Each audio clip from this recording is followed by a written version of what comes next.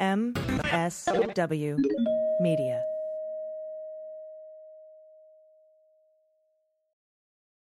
Welcome to Teacher Quit Talk. I'm Miss Redacted. And I'm Mrs. Frazzled. Every week we explore the teacher exodus to find out what, if anything, could get these educators back in the classroom. We've all had our moments where we thought, what the hell am I doing here? From burnout to bureaucracy to soul-sucking stressors and creative dead ends. From recognizing when it was time to go to navigating feelings of guilt and regret afterwards, we're here to cut out the gaslighting and get real about what it means to leave teaching. We've got insights from former teachers from all over the country who have seen it all. So get ready to be disturbed. Join us on Teacher Quit Talk to laugh through the pain of the U.S. education system. We'll see you there.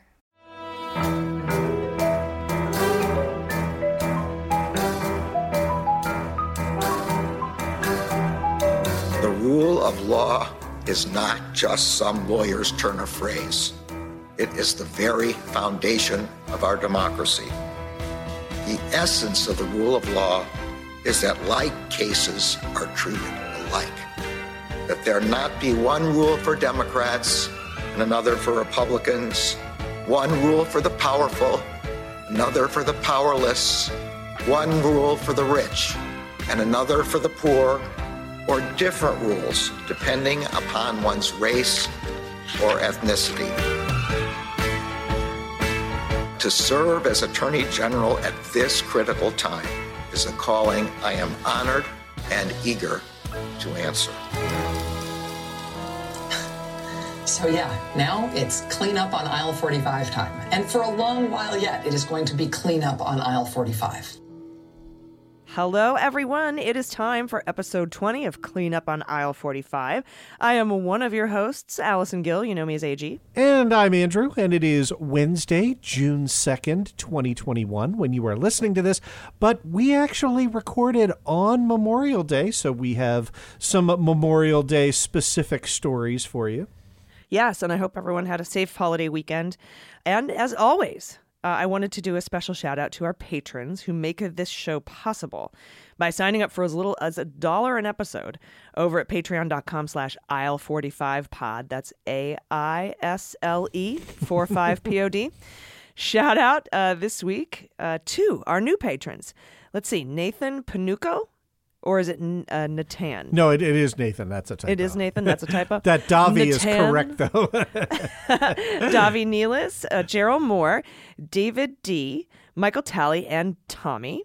Yeah, and a big thank you to Phantom X, Satan Matt, Elizabeth, Glenn Fleetwood, some relation to Mick, maybe, right?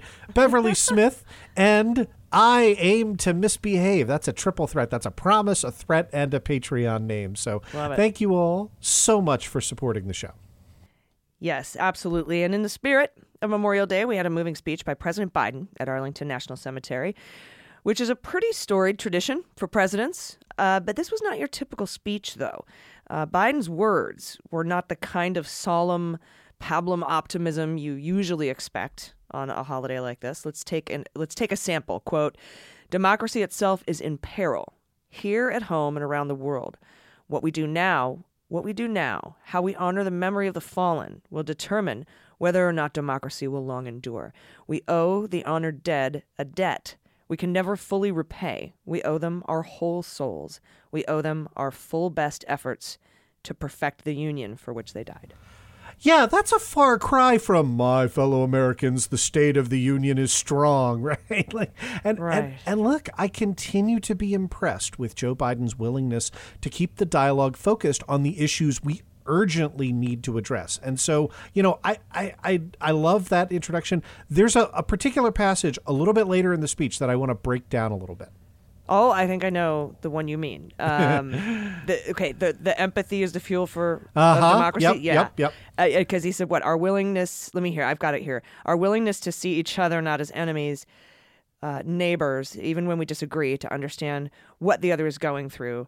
This nation was built on an idea, the only nation in the world built on an idea. Every other nation is built on an ethnicity, a geography, a religion, etc. We're building on idea, the idea of liberty and opportunity for all. We've never fully realized that aspiration of our founding. But every generation has opened the door a little wider, and every generation has opened it wider and wider to be more inclusive. And that's just such an incredible speech. I wish Merrick Garland was on board. Yeah, two votes. Yeah, I think that sentiment really nicely combines two of the biggest short and medium term threats that our country is facing, right? Irrational polarization and widening racial injustice, right? And of course, those two overlap pretty substantially, right? So let's break down kind of what I mean by irrational polarization. Now, I can already hear some of our listeners, right? Like, the two of us are pretty strong partisan Democrats. We raised money for Democrats. We unapologetically think that Republican policies are bad for America. You know, who are we to bemoan polarization, right? Right. You're like, I like to be polarized from Nazis. That's just kind of fair, right? Yes. Mm-hmm. But, you know, when I think about it, I think about the irrational component of it, right? Yeah. I'm thinking about the Reuters poll that came out last week that shows over half of Republicans. Now, granted, only like 25% of people are Republicans. But half of them, 53% of them, think the answer to the question, who do you think is the true president, is Trump. Yeah. That compares to 3% of Democrats, which is what? It's the poll's margin of error. That's what it is. It's zero. No Democrat thinks that. Right. Yeah. I mean, that's like saying 53% of Republicans think the sun is purple and orbits the earth, which I'm sure a lot of them do think that. Or that the universe is only 6,000 years old, even though we've already done the half-life breakdown of uranium-238 for them. But I don't see how you can compromise or work with people with whom you don't have a common basis in facts, you know, just science. Yeah, I think that's right. And I got to tell you, I don't know what to do about it, right? So I've been following the work of a Georgia State University professor. Her name is Jennifer McCoy, and she is, as far as I can tell, the biggest researcher out there publishing peer-reviewed literature on partisan polarization. She's been doing it even before Trump, although obviously her work has taken on a new urgency in the past few years. So this is from two separate, published journals, academic research, peer-reviewed literature. This first one was in the American Behavioral Scientist in 2018. And she says, people increasingly perceive politics in terms of us versus them.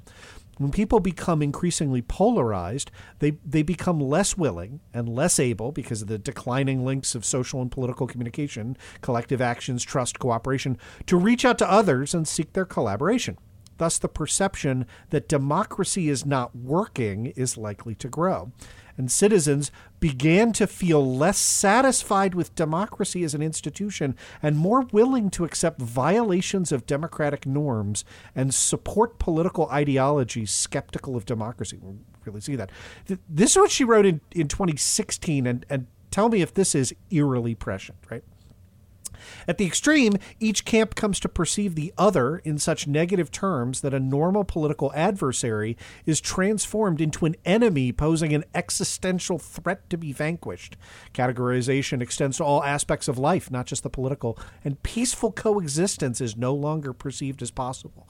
Communication breaks down, gridlock freezes government, and the resulting conflict may end in either gridlock with instability, with alternating governments failing to achieve governability, or increasing authoritarian behavior by the incumbent to stay in power. Yeah, that was researched in 2015, published in July of 2016. Rather frightening. It's excruciatingly prescient. Yeah. I mean, I never thought we would have to defend things like elections in public discourse, but, you know, here we are. And free speech, you know. And I do worry about our side as well. I mean, not that this is one of those phony both sides to it things. No, F that. I'm not going there. But, you know, I increasingly find our allies, and, you know, I sort of, you know, throwing up their hands and saying, I don't know how to reach people who don't listen to facts. And that's also a really dangerous thing in democracy. I get why that opens the door for people to be open to non-democratic ideologies. And, of course, this isn't a blame thing I'm saying here. But, you know, there is kind of and then we also have our doom lords who are like, nothing's ever going to happen. Everything sucks. Both sides are the same. Meh. Yeah. And we are, I mean, we don't need to say that that's not us, right? Like this, I frequently bemoan, right, the group of folks who believe that Hillary Clinton rapes and murders babies in the basement of a pizza parlor that doesn't have a basement, right? Like I don't know what to do. I but don't know it's the so solution. histrionic, right? Yeah. It's so histrionic because now it's like, oh, well, Merrick Garland blocked the memo. Yeah. They're not going to, go after obstruction of justice. They're not going to go after the Manafort conspiracy with Kilimnik. Are you catching on yet? Are you waking up? And it's like, oh, God, it's not all either everyone's your fucking enemy or everything's amazing. Yeah. And I have complaints. I have very big complaints about what Merrick Garland is doing, and I'm happy to voice them. But in no way does it equate to a Bill Barr situation or what we had over the past 4 years. That's the dangerous part, right? Yeah, and what I like about Biden's speech, right, and what I want to emphasize is, I think it is important to talk about this in the context of these are people, and we should be open to listening to them, right? Not listen to them in the context of like, oh, it's important for Susan Collins to cut COVID relief in half, right? Like, let's not lose sight of the fact that when it comes to accomplishing objectives, I think the administration has been uncompromising. But I think that, go ahead. I probably overstated that. Go ahead. No. It's just, we have a lot of Biden agenda left for the president to try to push this summer. We got $6 trillion budget, a couple of $3 trillion infrastructure packages, jobs plans, family plans. We've got a lot. The PRO Act, HR 1, justice and policing, voting rights, John Lewis voting rights. So much left to do. And Republicans in the Senate maneuvered a procedural vote to block the commission into the insurrection, which they wrote. Yeah. Okay. No one seems to be saying that. It's like, oh, they blocked the Democrats' bill. No, the Republicans wrote that fucking thing. And then they voted against it. It was like Obamacare. It was just all over again. And of course, Manchin is shocked. Okay. Yeah, okay. right. Your performative shock is hilarious, Joe Manchin. Yeah. But, that tells you there's not a lot of common ground here from which to work. I still think at the end of the day, it's about building a public case for eliminating the filibuster and getting to work. I said that today in the what's going to be Tuesday's episode, which is yesterday, if you're listening to this on Wednesday, because time travel is fun. I'm sorry. That was a Spaceballs moment, right? Like we're watching the video, like, now, we've gotten to now. Oh. But, I talk about that and how, look, we just have to stop even bothering. And we knew this. There was no surprise. That's why we did budget reconciliation for the first COVID relief plan. Yep. And so, look, you talked about the agenda. I hope, I've no idea whether this will be a focus. Judging on the speech, it looked like this was not line item number one. To me, if I were Joe Biden, I would want the For the People Act, H.R. 1, combined with the John Lewis Voting Rights Act, to be at the top of the working list as we move into the summer. Because until we fix those structural problems, until we get rid of gerrymandering and bullshit election dark protection money efforts, and we're going to be fighting from behind, right? And look, one of the things that's really, really encouraging is the actual facts on the ground from the 2020 election, right? So it had the highest voter turnout of the 21st century. 17 million more people voted than voted in 2016. Almost all of that is due to vote by mail and extended voting periods, right? And that higher turnout was across all minority groups, right? So the white share of the vote dropped from 69% to 67%, which is more in line with the population. Hispanic voters surpassed 10% for the first time in a presidential election. They were 11% of the turnout, right? Our population is diversifying, and the voting population for, the first time began moving in a direction that began to match up with the reality of people on the streets. And that's terrifying to a certain political party. Yeah, actually, there was a bunch of research done on who the insurrectionists are. And it's the population diversifying is the number one fear amongst these middle-aged, white, professional men in general who were, partook in the insurrection, in the trying to overthrow the United States government. And they all came from areas where the population is diversifying. They're blue areas. They're not coming from the red place, the red rural counties. They're coming from like Houston. Texas is one of the, in the blue areas. And that's their number one complaint is the Great Replacement is what they call it. And now we've got 43 states in which Republicans have introduced or passed odious new voter suppression laws trying to undo those gains. That's their biggest fear. So we will continue to watch and see how to clean up this mess. It's so much bigger than anyone could have even imagined. And as we go on, it's just... as we peel away the layers of the onion, it's starting to stink. Yeah. But anyway, on that pleasant note, we're going to take a quick break. We have a lot of show yet for you to come, so we hope you stick around. And if you want these episodes ad-free, you know what to do. Become a patron. It's just $1 an episode. We'll be right back after this message. Hey everybody, it's Allison, and today's episode of the podcast is sponsored by Munk Pack. As you know, I am a snacker. I like to graze all day, and I'm always looking for delicious, healthy snacks, but usually the healthier they are, the worse they taste. Most healthy snacks don't satisfy your cravings or fill you up either, but I'm excited to share I found the answer with Munk Pack. Munk Pack Keto Nut and Seed Bars contain less than 1 gram of sugar, 2 to 3 grams of net carbs, and they're only 150 calories each. They're great for anyone following a keto lifestyle, the perfect snack for anyone who wants to eat better or cut back on sugar and carbs without sacrificing taste. The Munk Pack Keto Nut and Seed Bars have that perfect balance of sweet and salty with a crunch from the whole nuts and seeds, but they manage to be soft and chewy. They come in delicious flavors like caramel sea salt dark chocolate, and peanut butter dark chocolate. My favorite is caramel sea salt, although that might change because I think I might get into the peanut butter dark chocolate ones. They're all so good. And since they're packed with protein, they're satisfying, so you can bring them with you to have after a workout or take on a hike or a bike ride with you. And they are all keto-friendly and gluten-free and plant-based. They have no GMOs, no soy, no trans fats, no sugar alcohols, and no artificial colors. I am obsessed with these bars and probably eat more than I should, but that's okay because they're super healthy. And to make sure I'm always fully stocked, I signed up for a subscription to my favorite flavors, which saves me 10% on every order and ships them to me directly. Getting those delicious treats delivered to me on a regular basis has been a game changer for my effort to eat healthier. Try it for yourself and you'll see. We have a special deal for listeners. Get 20% off your purchase of any Munk Pack product just by visiting monkpack.com and entering code CLEANUP, all one word, at checkout. And Munk Pack is so confident in their product, it's backed with a 100% satisfaction guarantee, so if you don't like them for any reason, they will exchange it for you or refund your money, whichever you prefer.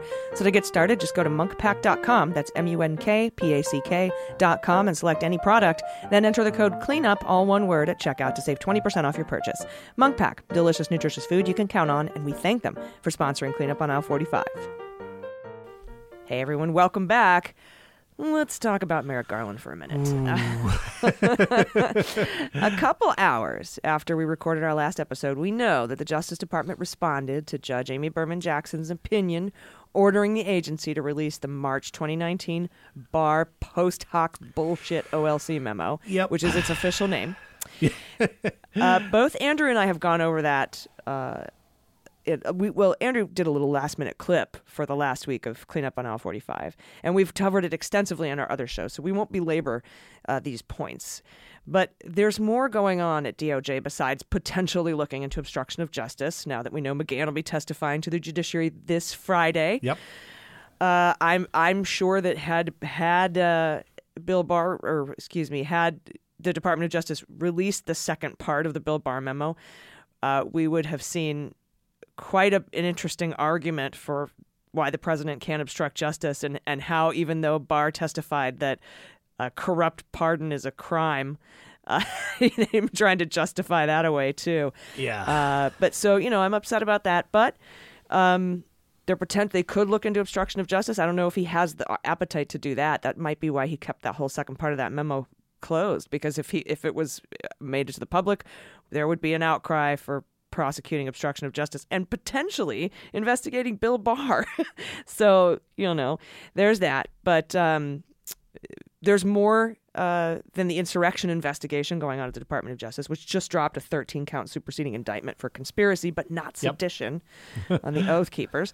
And not to mention all the investigations into policing and civil rights that are going on right now. You know, the indictments for breaking civil rights violations by, the former officer Derek Chauvin, who murdered George Floyd, et cetera, looking into Louisville, et cetera, et cetera. So there's a lot going on in the DOJ right now, and we actually have a little bit more to tell you about. Yeah, I mean, that just scratches the surface, right? Like, it's new out this week, Merrick Garland has directed the Justice Department to expand funding and other resources to states and municipalities to help track and investigate hate crimes. Right? And has ordered prosecutors to step up both criminal and civil investigations into hate incidents. And by the way, those are no longer defined as like when certain religious groups feel like they've been insulted for discriminating against LGBTQ folks, right? But I mean, we joke, but that was the Civil Rights Division under Trump. In a memo to DOJ employees. The gay cake section of the Department of Justice. It was there, right? So, memo to employees, Garland said that Vanita Gupta will assign someone to coordinate a hub on hate crimes by working with prosecutors, law enforcement, and community groups to ensure that there are adequate resources to investigate and track hate crimes. And, that resources point is a common thread, right? I share your top line concerns, right? We talked extensively about our disappointment at Garland's decision to appeal and seek a stay on the Engel memo. It sort of overshadows what did come out of that memo, which is pretty damning. Yep. But, to want to hide the second part of it, it's like when Amy Berman Jackson's reasoning was so clear, I couldn't make heads or tails of the Department of Justice's reason to not release it. They actually said, well, what we think Bill Barr meant to say was this, and we're sorry. As the Department of Justice, we're sorry that they didn't say it properly. So when said properly, this is why we want to withhold the second part of the memo. It's like, what? Anyway. I paused because I'm in violent agreement, and our listeners can't see me nodding agreement and giving you a thumbs up as you speak. But there is, right? So, counter argument, right? The DOJ ought to be able to walk and chew gum at the same time. Counter argument. There are a lot of things in the hopper. There are 400 pending prosecutions in connection with the 1/6 insurrection. More. Yeah, and it's a resources issue. So, but they need to go after the big fish too, and I don't see any indication of that, which is also maddening. But this particular memo, this one about the hate crimes, comes at a time when Asian Americans have faced increased attacks and racist encounters since the start of COVID, because then President Donald Trump first was blaming the coronavirus on China. And, earlier this month, we signed into law that the COVID-19 Hate Crimes Act, which designates a Justice Department employee to expedite a review of hate crimes reported to police during the pandemic. Yeah, and that's a theme. You may recall that we reported back in March that Garland announced that he was launching a 30-day expedited review to explore ways that the department could improve efforts to prosecute hate crimes and collect better data, right? Thursday's memo implements some requirements in the law and some recommendations from that prior review. And again, it's part of the long pattern of actually following through on your press releases, doing the hard work, gathering the data, allocating the resources. Yes. Now, if he would just follow through with that part of his confirmation hearing where he said he would start on the ground with the insurrection and go up after the big people. Anyway, just a little throwing in my little complaints there. Yeah. But this memo also this is cool. This memo designates an official who will be tasked with expediting the review of hate crimes and calls on U.S. attorneys' offices, where are they, by the way, to assign local criminal and civil prosecutors to serve as civil rights coordinators. Cool, right? Quote, acts of hate do not always rise to the level of federal hate crimes, but such hate incidents still have a destructive effect on our communities. Federal civil statutes sometimes provide remedies when federal hate crimes statutes do not. And Andrew, I think that this is the perfect assignment for Vanita Gupta. I think that's exactly right. And look, to appoint this person. Yeah, you know? This was clearly the mindset behind Gupta's nomination to be Associate Attorney General, right? The third ranking official at DOJ. Her background is impeccable in this. She has been the Associate Attorney General for Civil Rights. She was a staff attorney at the ACLU back in the early 2000s, right? This is somebody whose life work is dedicated to fighting for equality. And this ties together with our first segment, right? Like we talked about the two themes of Biden's Memorial Day speech, right? The first being our democracy is under an existential threat, and the second being, part of the reason we want to improve that is to continue to get our foot in the door and widen that those opportunities to help, kind of live up to our founding promise. I'm a lawyer. Like those words resonate with me. So yeah, and her life's work leads up to this moment, and I just hope that our DOJ takes a little bit of more of an aggressive stance in these policies. It's just kind of my feeling about it. But no disagreement there. We do have other stuff that's being cleaned up, as it were, since this is clean up on aisle 45.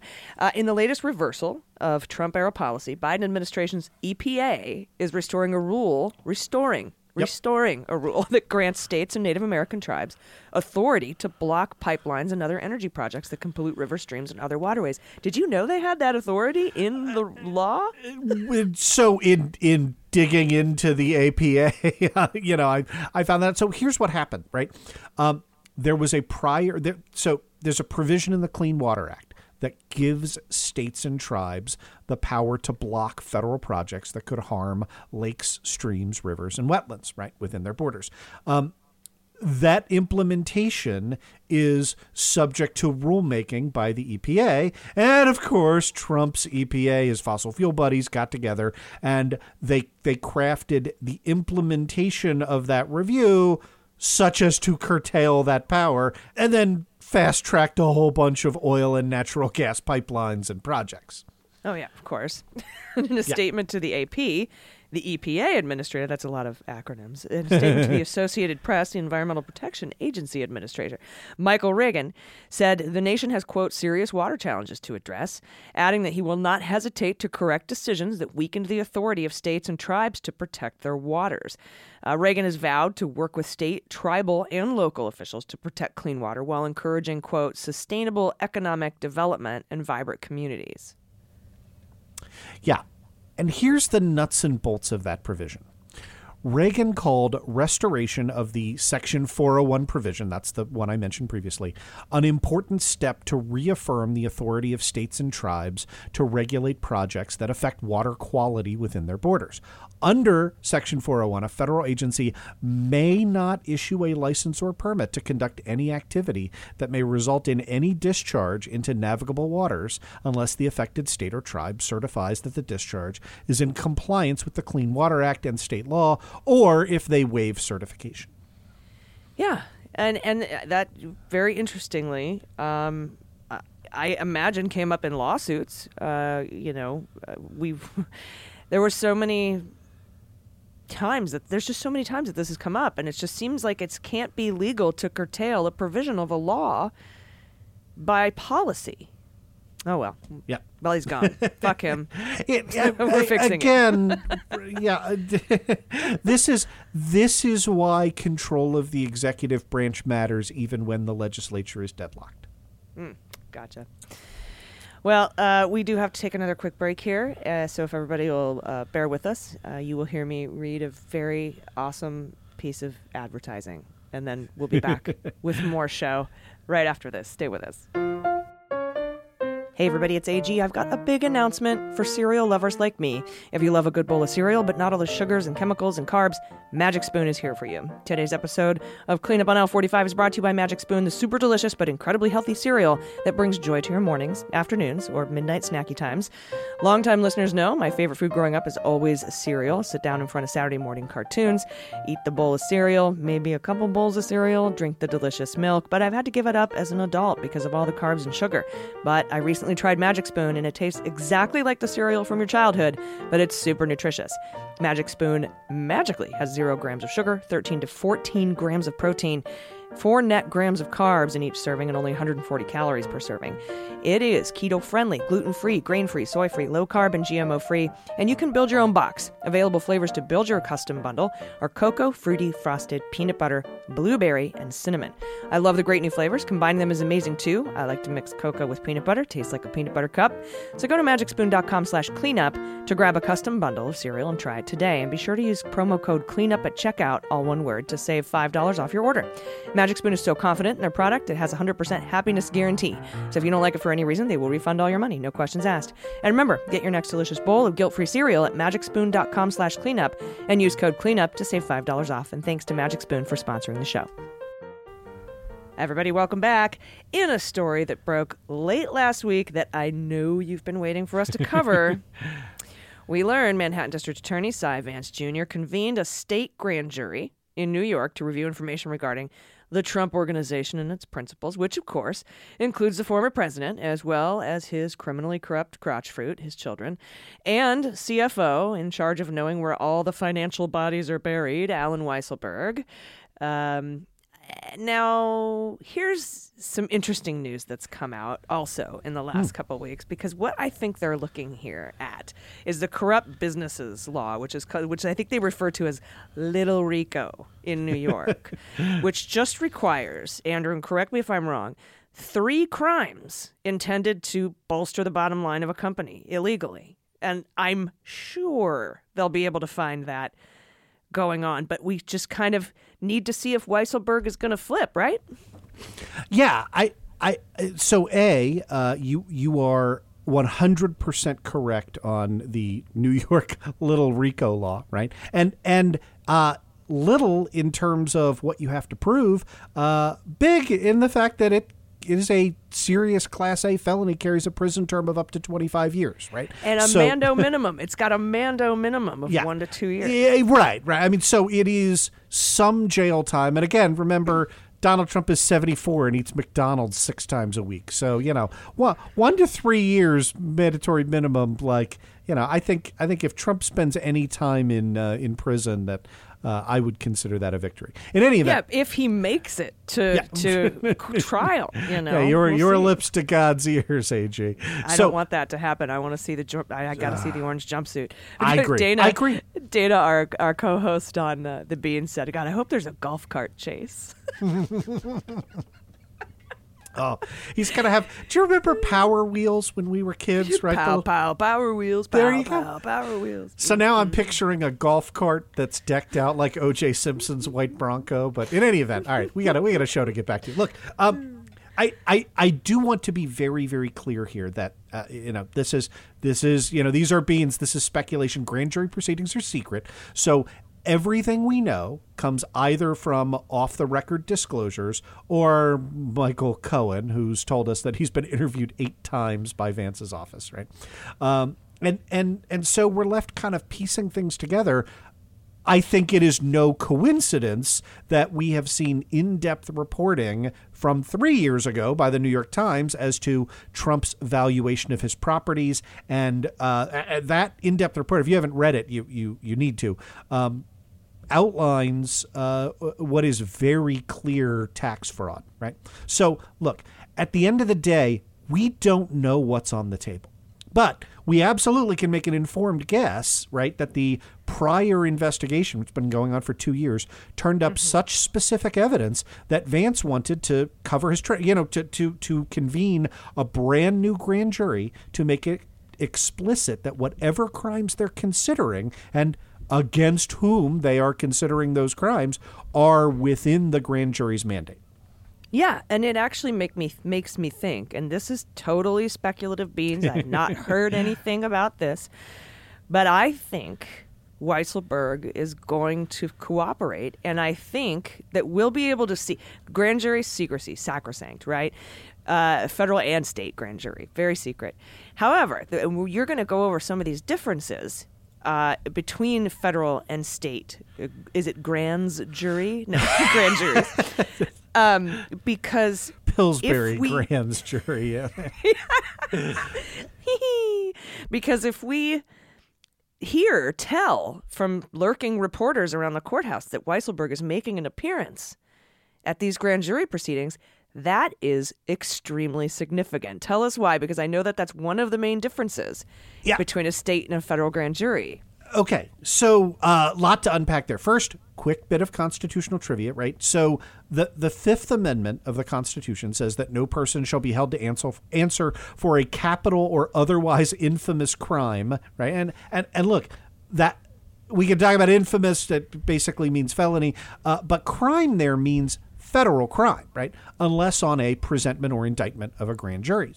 So in federal court, right, a prosecutor can't just indict you unless either you consent to it by waiving your right to a grand jury. And by the way, like that happens a lot in plea deals of the sort that, you covered extensively on Mueller, she wrote, right? Right. Or, charging information. Exactly what right. we see. Mm-hmm. And the way in which you get that information in the absence of a grand jury is by having the criminal defendant agree to waive that particular provision of the Fifth Amendment, right? Or you can have the grand jury return an indictment, right? It's called a true bill, and don't ask me why that was set up in 13th century Saxony. But look, as it turns out, like for the past 200 years or so, pretty much every legal theorist, right, left, right, center, doesn't matter, has sort of come to the conclusion that the right to a grand jury isn't really a substantive protection for criminal defendants from unfair prosecution. Ah, right. Well, that's because the whole grand juries indict a ham sandwich thing, right? I mean, the grand jury is ex parte, one-sided. They meet in secret. There was the 23. Has anyone written a book called The 23? Because it sounds like there should be a book called The 23. They're responsible only to the prosecutor. And you, as the target, don't even have the right to testify in your defense. So it seems like that doesn't kind of mean a whole lot. Yeah, that's exactly right for federal grand juries, right? So put a pin in the testify in your own defense. There's a fantastic little provision that I want to get to. But look, you are exactly right in that summary, right? It's why the right to a grand jury is one of the very few protections in the Bill of Rights. My guess is that in the near future, it will be the only aspect of the Bill of Rights that has not been incorporated out to the states. And here's what that means, right? Like the First Amendment says Congress shall make no law abridging the freedom of speech. But the 14th Amendment incorporates that out to the states. So your state legislature cannot establish a religion or censor the press or whatever. The First Amendment is incorporated to them. But your state doesn't have to indict you by grand jury, even for capital or infamous crimes. Now, almost every state except Connecticut and Pennsylvania does, right? But that includes New York. So, there's a little bit of trivia here, but I think that it's important to understand that almost nobody thinks of this as a substantive protection for criminal defendants anymore. So, like I said, New York is one of those states. There is a parallel provision in the New York State Constitution that is Article 1, Section 6, and it requires you to be indicted by grand jury. Interesting. And under New York law, the grand jury sits for a maximum of 6 months, which has been that's what this one is. Yep. It will have 23 members and meet 3 days per week. That's a lot. And it's going to do two things: issue subpoenas and gather and review evidence, and two, at the prosecutor Cy Vance's discretion, evaluate the evidence and determine if probable cause exists. Probable cause exists to indict one or more persons or organizations for a crime or multiple crimes. Lots of criming. Yeah, that is exactly right. So, few points that I want to emphasize here, right? So, first, unlike petit juries, and petit jury just means like the kind of jury you're used to seeing on TV, right? 12 people. The one from Order of Order of Rights that we watched for god awful movies. That kind of jury, or Pauly Shore's Jury Duty, or right, any number of these, right? Like so, a petit jury, a regular jury, right, determines guilt or innocence, right? grand jury just decides whether to return an indictment or not. And the grand jury doesn't have to be unanimous. You just need a bare majority. You need 12 people on that grand jury to determine that probable cause exists, right? Not that it's more likely than not beyond a reasonable doubt, that probable cause exists to believe that a person has committed a crime. Okay.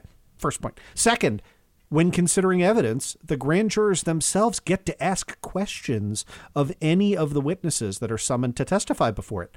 Think about that one. Right? Wow. The prosecutor has more leniency as to what kind of evidence that he can introduce. And you can even introduce some kinds of hearsay evidence that would not be admissible at trial, right? So broader standard for what they can consider, and the jurors can ask follow-up questions. Except in a state grand jury, right? I think New York is really weird about their hearsay. So New York curtails that somewhat such that it overlaps a lot with the federal rules, but it's still slightly broader. Really, really excellent distinction there, though, right? So third, the grand jury, as you pointed out, you were also right on this, takes its direction directly from the prosecutor, right? So this is one of those things, right? It comes up in my practice all the time when people sit for a deposition and they realize, well, now it's, over Zoom, but, previously it would be like we would be in a conference room, at my office or in a hotel or so. And they'd be like, well, where's the judge? And it's like, no. Right? Like this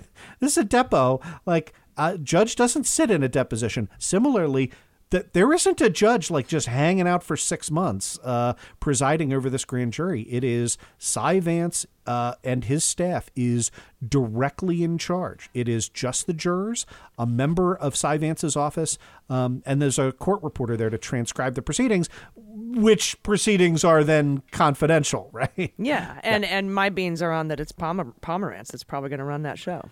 Yeah, I think that's right. I think that's exactly right. And last point, I told you to put a pin in it. I hope this is going to blow your mind, right? Really weird quirk. Under New York law, you actually do have the right as a defendant to testify before the grand jury if you want to. What? Does that mean we're going to see? Because here's the thing, right? Like, no lawyer would tackle Donald Trump on the way to that.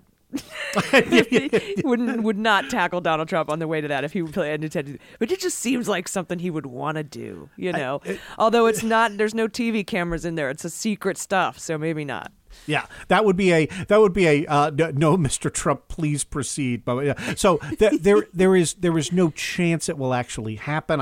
I was hoping that I could trip you up with it because you see, while you have the right to demand to testify before a grand jury in New York, under this is Criminal Procedure Law 190.45 subsection 1. Sorry, I'm a geek. In order to exercise that right, and I love this, you have to sign a waiver of immunity that stipulates that you waive the privilege of self-incrimination, quote, and any possible or prospective immunity to which you would otherwise become entitled as a result of giving evidence in such proceeding, end of quote. And that is what brings me to that initial point I made about Allen Weisselberg. If those little lurker reporters see him going in and out of there, that means he's cooperating, or unless he's waived his immunity and he wants to go in and talk, which is not going to fucking happen. So that's kind of where I was coming at when we started this conversation about the differences between federal and state grand jury, is, hey, if Weisselberg's going in there a couple times a day, he's cooperating 99% sure. And I think that we will see that. I think we will see that. Yeah, that is exactly right? Because look, Weisselberg does have the right to assert his Fifth Amendment privilege against self-incrimination. If he declines to do so, if he waives it, that it axiomatically tells us that he has some kind of immunity deal. Yeah, and not even Trump is stupid enough to waive. Yeah, I wish. I wish. I can't imagine this provision ever gets invoked. Because then you, as the witness, have to give up your right against self-incrimination, like you said. But unlike a trial where you've watched the entire proceedings unfold and you have some sense of what the jury has heard, here you don't know what the grand jury knows. You're just walking in blind, going up cold. You don't even know what to rebut. Yeah. That is exactly right. And look, if you guess wrong, the second you leave the grand jury, that's right, the grand jury can go, hey, man, that was kind of weird how Trump insisted he never committed any fraud with any banks in Idaho. Like, we haven't heard specific. Well, yeah, why haven't we investigated Idaho? And what they do, seriously, is that they would then issue a subpoena to the largest banks in Idaho. And when they get back the records from those Idaho banks and they contradict Trump's sworn testimony, that is the easiest indictment ever, right? And Trump could then be compelled to testify because he's waived his rights against self-incrimination. So yeah, he will not be doing that. I'm sorry to say. No. And so, grand jury, super secret, sacrosanct. We hear that word all the time when we're talking about the grand jury secrecy. We didn't get grand jury materials from the Watergate administration, the Watergate investigation, until a couple of years ago when we got the Jaworski, roadmap. We're not going to see the grand jury Mueller report stuff. I mean, they've filed for it in court. But, I mean, it's hard stuff to get. So how are we going to know what's going on? I mean, I figure at some point we'll get a big, long speaking indictment. But as things are happening, how are we going to know about it? I mean, like I said, maybe there'll be people lurking who will recognize Weisselberg going in and out. But, how other ways are the other ways we're going to learn about this? Yeah. So we know this bit because, quote, people familiar with the development, end of quote, spoke off the record on conditions of anonymity. And look, you can narrow that down to two groups of people, right? Who would then be familiar with this development. Either the people who convened the grand jury, that means people in Cy Vance's office, or the target of said investigation, meaning Trump, Trump-org, his kid, right? And we know it's not them, right? So look, this leak came from Vance's office, right? We will not hear from the grand jurors. We will not hear from any of the witnesses except Michael Cohen, who can't shut up, right? And so, as we move kind of to the beans section of this, but right? That's the endearing thing about Michael Cohen. It's one of the things I like about him. He's a lovable taxi scamp. Yeah, right. Loves the medallion stallion. He's just adorable. But look, so when I think about, the beans portion of this, right? Like what does it mean? I think it is really significant that Cy Vance's people wanted this story to leak, right? And I know I've seen the stories. I know the folks on our side who are, critical, who, want to link up Vance and connections to Trump and everything else. I with see the fraud that let Ivanka and Don Jr. off the hook after receiving a donation, etc. I'm familiar with those stories. What I will tell you is, it gives me a lot of confidence to know that his office wanted this story to break. Because now, right, if Trump isn't indicted, that is everybody's going to ask why, right? And and that is not a great story when you have an investigation for 2.5 years, and you return an indictment on Alan Weisselberg for unpaid taxes from 2014 or whatever, right? Like that's why I think he's cooperating. I share those. I share that feelings with you for those reasons. Yeah. Tish James making her announcement. We've sent 2 deputies down, and we're Wonder Twin powers. Fucking activate, indict. That is joining forces. I want to jump in and I want to tell you. I asked some of my friends who are state prosecutors. Nobody in New York, but to get an opinion on Tish James cooperating with Cy Vance's office. And to a person, I asked 3 people, and to a person, they all said, that never happens. Like, what you typically have are turf wars. And you especially never announce it like that, like, dum da da da, and that's more of another sign that I think that charges are coming, and they will come, and it won't just be Weisselberg, and why I think he's cooperating. And then also, you've got Preet Bharara brought this up. He's like, look, they hired a forensic accounting firm, the same one, by the way, that was that the Mueller investigation used on the Manafort tax fraud. Very successful prosecution there until the pardon happened. And then you've got the hiring of Pomerantz. You've got Vance retiring, decided to not run again. all of these clues, and then the team up, and like you said, very rare, never happens, with the New York Attorney General's office, who's, by the way, had a criminal probe open into Weisselberg since at least January. So they're far along on this thing too, Andrew, and so all these signs, I think, I really want to tell people, I know it's been 4 years, nothing ever happens. He's Teflon Don. He'll slip away from everything. I don't think that's the case here. And there's just so much mounting evidence pointing toward an indictment coming. I think that's right, subject to all the caveats we've said in this segment. But there you go. All right. Gonna be fun summer. I've resurrected the podcast Mueller, She Wrote, and we've dusted off the fantasy indictment draft, and he's going to be one of the star quarterbacks. So keep watching, keep listening. We're going to be right back with the comings and goings. We're going to say bye-bye and hello, aloha and aloha to a bunch of people. So we'll be right back after this quick message. Stay with us. Hey everybody, it's AG, and this last segment of Cleanup on Aisle 45 is brought to you by StudyMD. Remember when telehealth was a nice idea, something that seemed convenient but not necessary? That is now a thing of the past. So many of us are avoiding going to doctor's offices right now. And also there's just the convenience factor.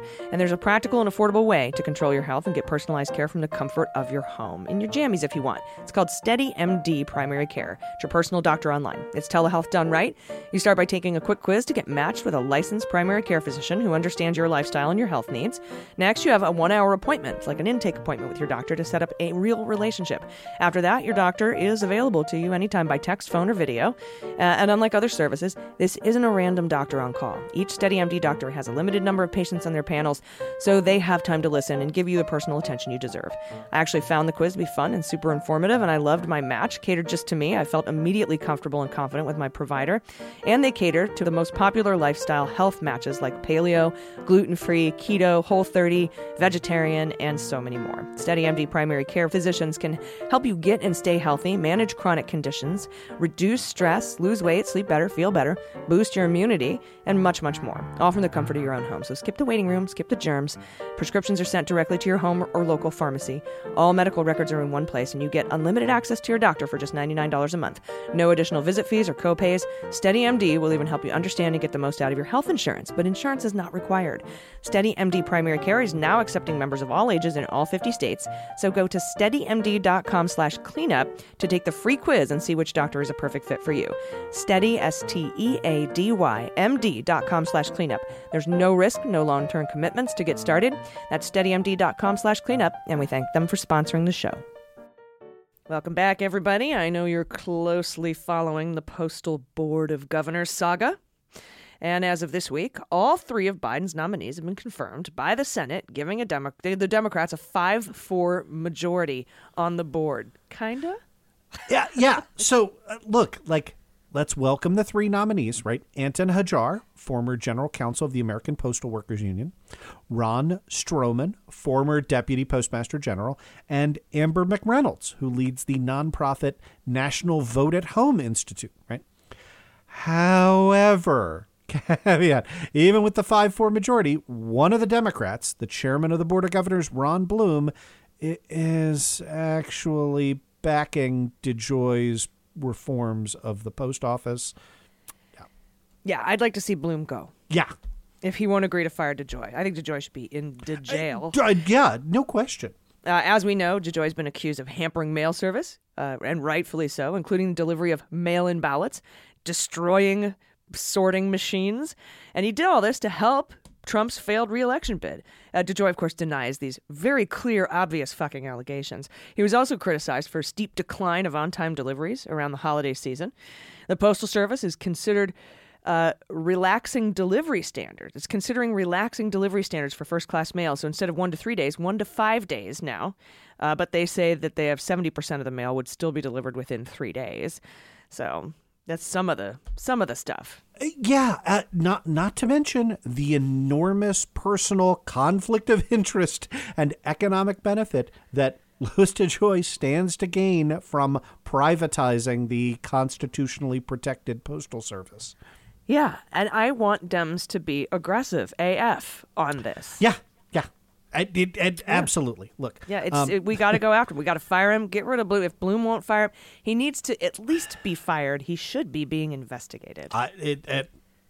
I have nothing to add to that. It was crooked from the get-go. The evidence is clear. This is not a hard case to make in public because everybody has suffered through. I had a piece of mail arrive 37 days later. It was delivered from the courthouse, right, to my Towson office. The courthouse is in walking distance from my Towson office, right? Like, you could have stapled this to a tortoise and pointed it at my office, and it would have arrived faster than the mail. Like, I'm not kidding about that. Anyway, in addition to USPS, let's talk about the Federal Commission on Fine Arts, right? This is not a thing I ever thought I would be covering on a. I never even heard of it. It's just a thing. What is the Federal Commission of Fine Arts? So, supposed to be quiet, low-key design advisory group. Somehow the other guy managed to turn that into a controversy. You might recall that Trump signed, I cannot believe I have to say this, an executive order as part of his imaginary culture wars that established classical architecture as the preferred style for new federal buildings. I mean, I was hoping for, neo-brutalist myself, but and brass. It needs a lot of brass. I want it to look like the omelet bar at Mar-a-Lago. A guy that has a gold toilet should not be, giving input on how federal buildings should be designed. The worst fucking taste. It's so tacky. It is. It is exactly Steve Martin in The Jerk, right? Like it is Steve Martin in The Jerk. You want, those S-shaped hedges I wanted? Well, I got those too. Yeah. Now, all 7 members of this board were appointed by Trump. 4 of them were appointed on January 12th of this year. Yeah. The commission's chairman, Justin Shubo, or Shabao, I don't know what you want to call him, who was a driving force behind the push to promote classical architecture, said that he and 3 other members of the commission, the architect Stephen Spandl, the artist Chaz Fagan, and the landscape architect with the S-shaped hedges, Perry Guillot. Or Guillot, I don't know. Maybe he's very French. Ironballs McGinty, let's call him that, had been asked to resign. They've been asked to resign. Yeah, and Justin over there wanted to add that the appointments are supposed to be for 4 years, and this breaks with longstanding precedent, which is certainly a thing that Trump never did. So Justin declined to resign. Which brings us to the second part of the letter he got. And I love this about the Biden administration. The second part of the letter said, oh, by the way, pretty please resign. If you don't, you will be terminated at 6 p.m. the same day. They've got a macro that's like a control T for that in all the nice Word template. Documents. Yeah. The same day. Same resign? day. You have today to resign or you're fired at 6. Take all the time you need within the next 4 hours to think about this. Yeah. Now, Shubo replied to the email saying, this is Justin, our friend Justin here, the chair. He said, quote, and he actually replied to the email. In the commission's 110-year history, no commissioner has ever been removed by a president, let alone the commission's chairman. Any such removal would set a terrible precedent. Yeah, very big, bad, terrible legal precedent over there at the Arts Commission Advisory Board for Architecture for Federal Buildings. Okay. And so he sent that email. What a terrible precedent. I imagine Biden responded, bye-bye. Yeah. And also, Biden plans to appoint 4 new members, so we can say aloha after we say aloha. 4 new members include Peter Cook. Now, this is the thing about the Biden administration. Even the Fine Arts Advisory Council for Architecture for Federal Buildings are so well qualified. Okay, so Peter Cook, principal at HGA Architects, who has worked on the National Museum of African American History and Culture. Mm-hmm. Hello, welcome, Peter Cook. Hazel Ruth Edwards, the chair of the Howard University Department of Architecture, Howard University Department of Architecture. Welcome, Hazel Ruth Edwards. Justin Garrett Moore, a designer and urbanist at the Andrew W. Mellon Foundation. and Billy Tsine, a partner at Todd Williams Billy Tsine Architects. Yeah, and look, that does not mean that classical architecture is going to be verboten, that, everything that the Biden administration develops are going to be yurts or whatever, right? This brings yurts a tiny amount of diversity, right? Like, so I'm classical hoping finally, architecture, yeah. I'm hoping finally the FBI gets their goddamn new headquarters. Now that GSA Emily isn't there to cover up the they didn't want to have a hotel, so he kept the FBI in a crumbling asbestos laden building, refused to move them to a new facility, kind of a little further away, because he was afraid that a hotelier would buy that and develop into a hotel that would compete with the Trump International downtown hotel in Washington, D.C. That is so Trump. Yep. So, right, classical architecture is the thing you think of when you think about monuments in Washington, D.C., right? It is classical Greek architecture with the columns, the, Doric, Ionic, Corinthian, right? If you've ever been to Washington, D.C., and I have an office there and have lived there and practiced there, like, the one thing we're not short on is classically inspired buildings. So you walk out of that fucking subway station and it's like you're in Greece. Yeah. So slight bit of diversity. So that brings us to a piece out in Axios this week, and I love this, called "White House Tells Trump Complainers Get Over It." And that is, drawing homage from the Eagles album after a 20-year hiatus. Look, as we know, the White House has been steadily and methodically cleaning house across all agencies to, we call it, comings and goings. Axios calls it, quote, a staff more in sync with an administration starkly different than its predecessor, end of quote. I think we can edit that down to staff of people that aren't idiots, sycophants, and profiteers. Yeah. Rick Grinnell comes. Oh, God. And I love this. White House spokesperson Mike Gwynn says, he's like, hey, elections have consequences. President Biden... All credit to me on that one. Thank you. Biden won with a commanding victory in November, and now he has the right and obligation to make sure the positions he fills reflect the priorities he campaigned on. Yeah. And in case you were wondering, Trump appointees have not been going gentle into that good night. Vanessa Ambrosini told Politico, quote, I got completely screwed. Wait till you see your tax bill for the deferred tax plan. Look, like, she was terminated after Biden was sworn in on January 20th. Yeah, she lost her, I think, parental leave and other benefits.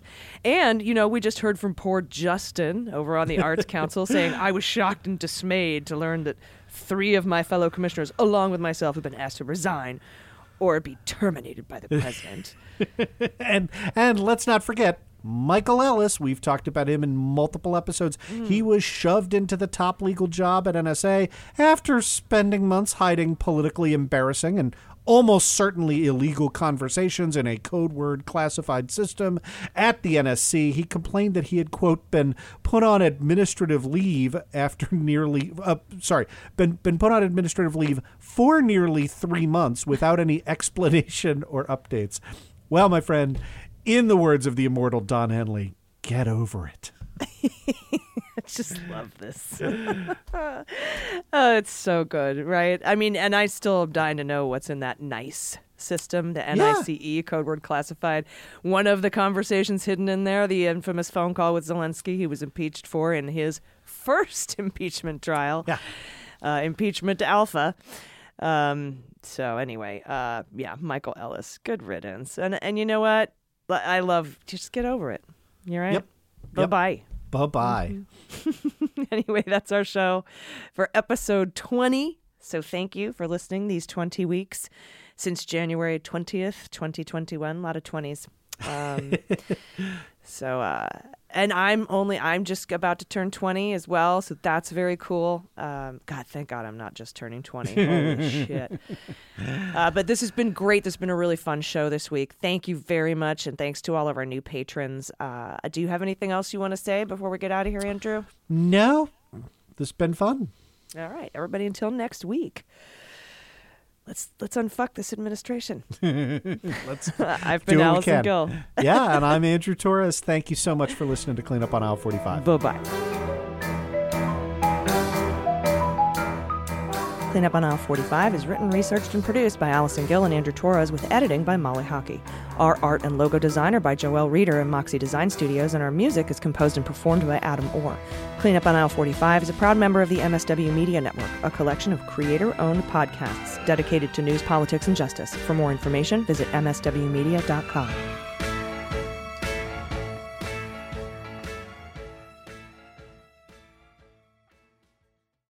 Hi, I'm Harry Litman, host of Talking Feds, a roundtable that brings together prominent figures from government law and journalism for a dynamic discussion of the most important topics of the day.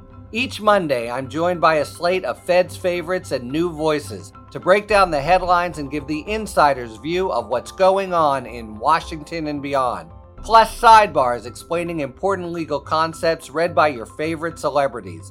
Find Talking Feds wherever you get your podcasts.